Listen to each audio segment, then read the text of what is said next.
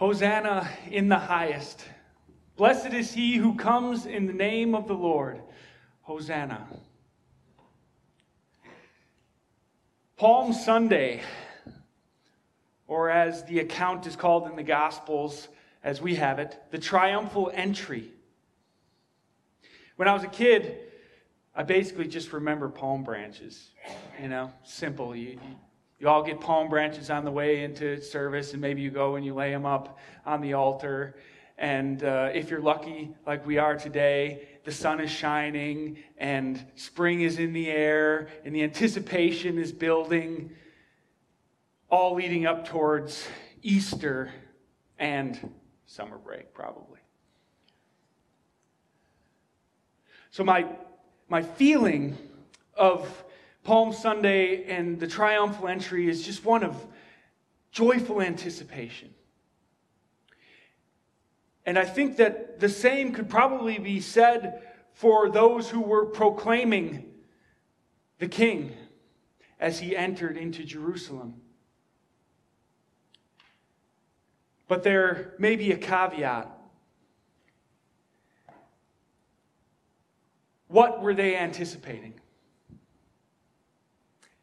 And did the King follow through? Did he do what he came to do? And was it what they expected? And the answer to many of those questions is probably no. And so the picture that the Gospels actually give us of the triumphal entry is a little bit more nuanced, just a little bit more complex. And I think you'll find with me that it rings truer to what you know of your King and how he has been working in your life and in the world today. We're familiar with the coats, the outer garments strewn upon the road, and the palm branches and the joyful shouts.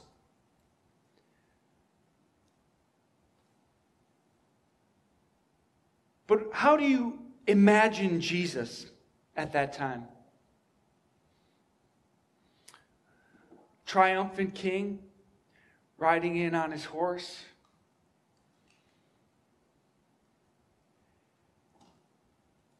Well, the whole point of the prophecy in Zechariah about the king coming on a donkey, the whole point was to say that the king you're expect a different one. The victorious king is not going to come riding with chariots and horsemen and all his captives behind him. He's going to come afflicted, himself delivered by God. It's a different kind of king and a different kind of kingdom.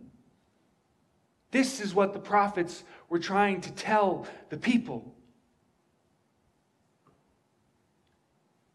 And Jesus, as he's partway through the triumphal entry, he stops and he looks over Jerusalem. And do you remember?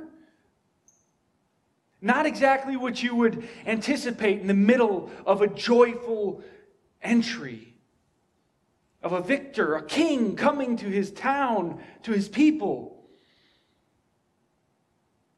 He sings that woe to Jerusalem. He cries out and prophesies against them that they will all be destroyed, that not one stone will be left upon another.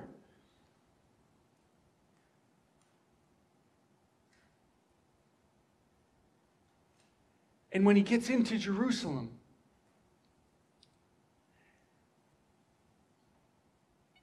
I think a king comes. What happens? Maybe you have the triumphal procession up to the palace or to the temple, and you're met by all kinds of important people. And then you have a feast with wine and meat and celebration. And then everything is happily ever after, right? Peace and prosperity and justice reign in the kingdom. But the way Mark tells it is Jesus comes into Jerusalem after being proclaimed Son of David, Hosanna, Lord, save us, blessed are you. And he walks around, takes a look around, and he goes, it's kind of late, and he leaves.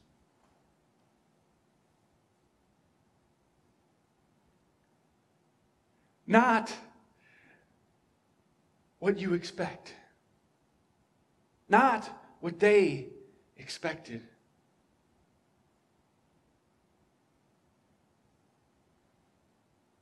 The prophets proclaimed this king beforehand so that the people would recognize their king, so that we would recognize the king,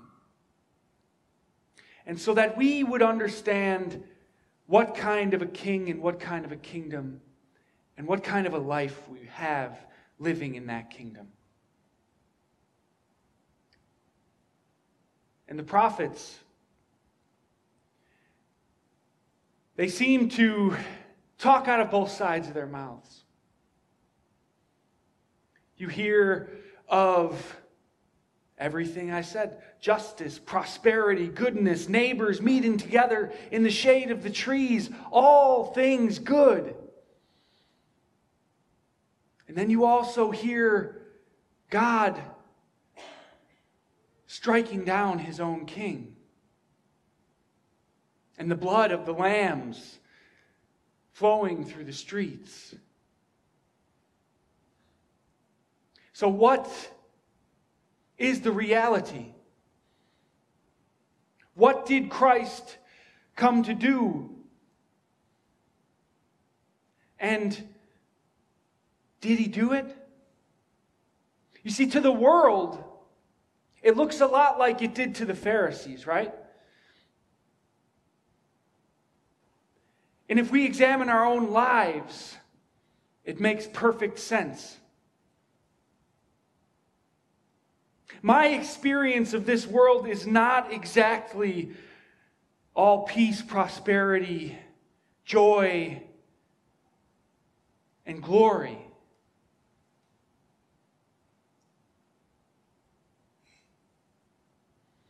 And it's that incongruity that the prophets want to do away with. And so they told you beforehand. This king, he wouldn't only be a king, but he would be a priest. And this priest would bear the sins of all his people. And the blood of this priest would be poured out so that those in his kingdom could live. You see, the fact that Christ was going to come as this lowly shepherd, this lowly king, this one on a donkey, it shows us what we are. And it's only because of what we are that that king had to come as he did.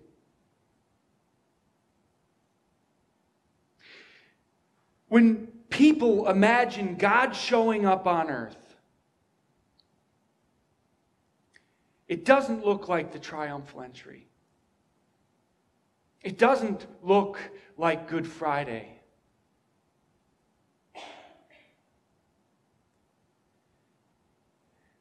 But the reason that it looks like the triumphal entry when God shows up is because we are unholy. Because we cannot save ourselves. Because we can do nothing. And so God shows his true heart, his true face in being lowly, in taking up our burdens, in shedding his own blood and giving his own life. That paradox is that if we are looking for a different kind of king, if we want a different kind of king, then we get judgment.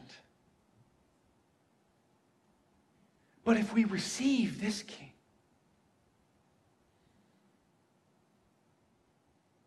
then we receive everything that we ever wanted. And that is what made the crowds proclaim Hosanna. What made them recognize him as the king in spite of his lowliness. In spite of the fact that everyone following him was just as lowly and downtrodden and poor as he was.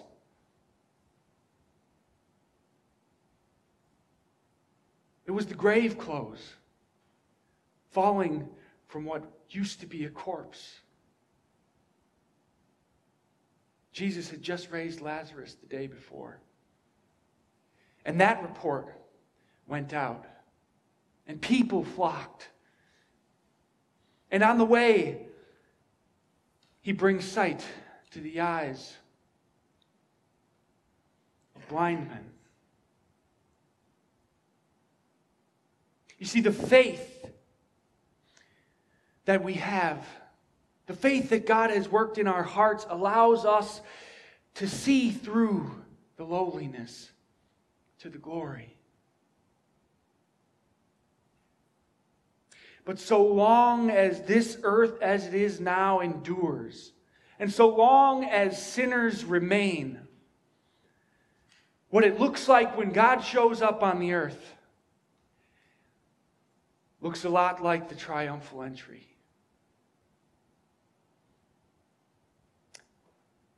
And the glory and the peace and the joy that we desire here and now is in the future.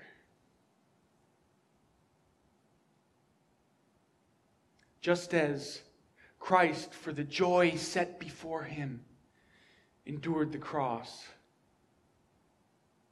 so our lives as subjects in that kingdom are ones of hope and faith.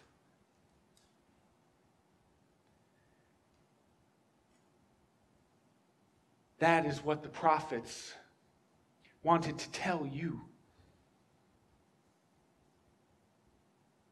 It wasn't just some gimmick.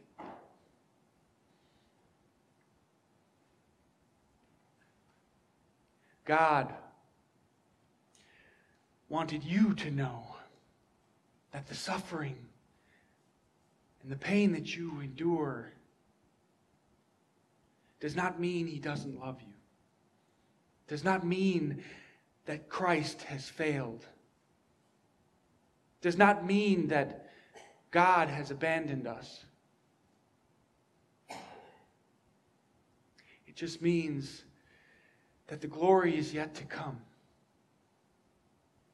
And John says that the disciples who were crying out actually didn't totally know until after the resurrection. And then everything clicked.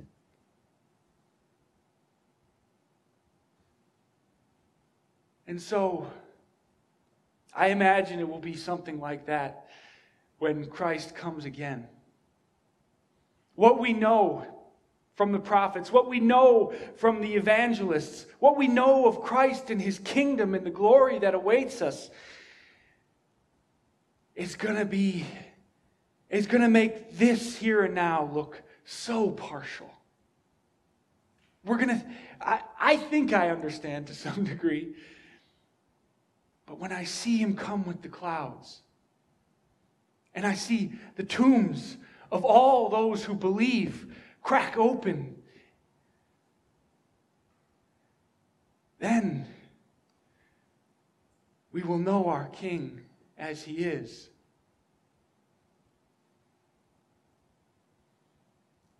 And until that day, we can shout with the same joy and hope as those who welcomed Jesus into Jerusalem. Because we know that it does not end in Jerusalem. So Hosanna to the King, to the Son of David. Blessed is he. He comes in the name of the Lord, and he comes to save. And the life that he gave and that he won for us is just beginning. And it endures for all eternity. Let us pray. Heavenly Father, we praise you for your goodness in revealing to us the kind of king that you were going to send. We thank you for the suffering and death that he gave on our behalf. And we thank you for the hope of new life that we have in his resurrection. Give us the strength to continually fix our eyes and our hearts and our lives on that joyful truth as we await his true triumphal coming, when we all will pass from this veil of darkness into pure, eternal light.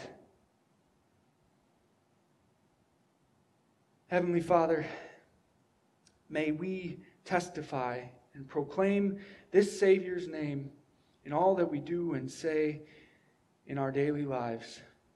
Give us that hope, Lord Jesus. Amen.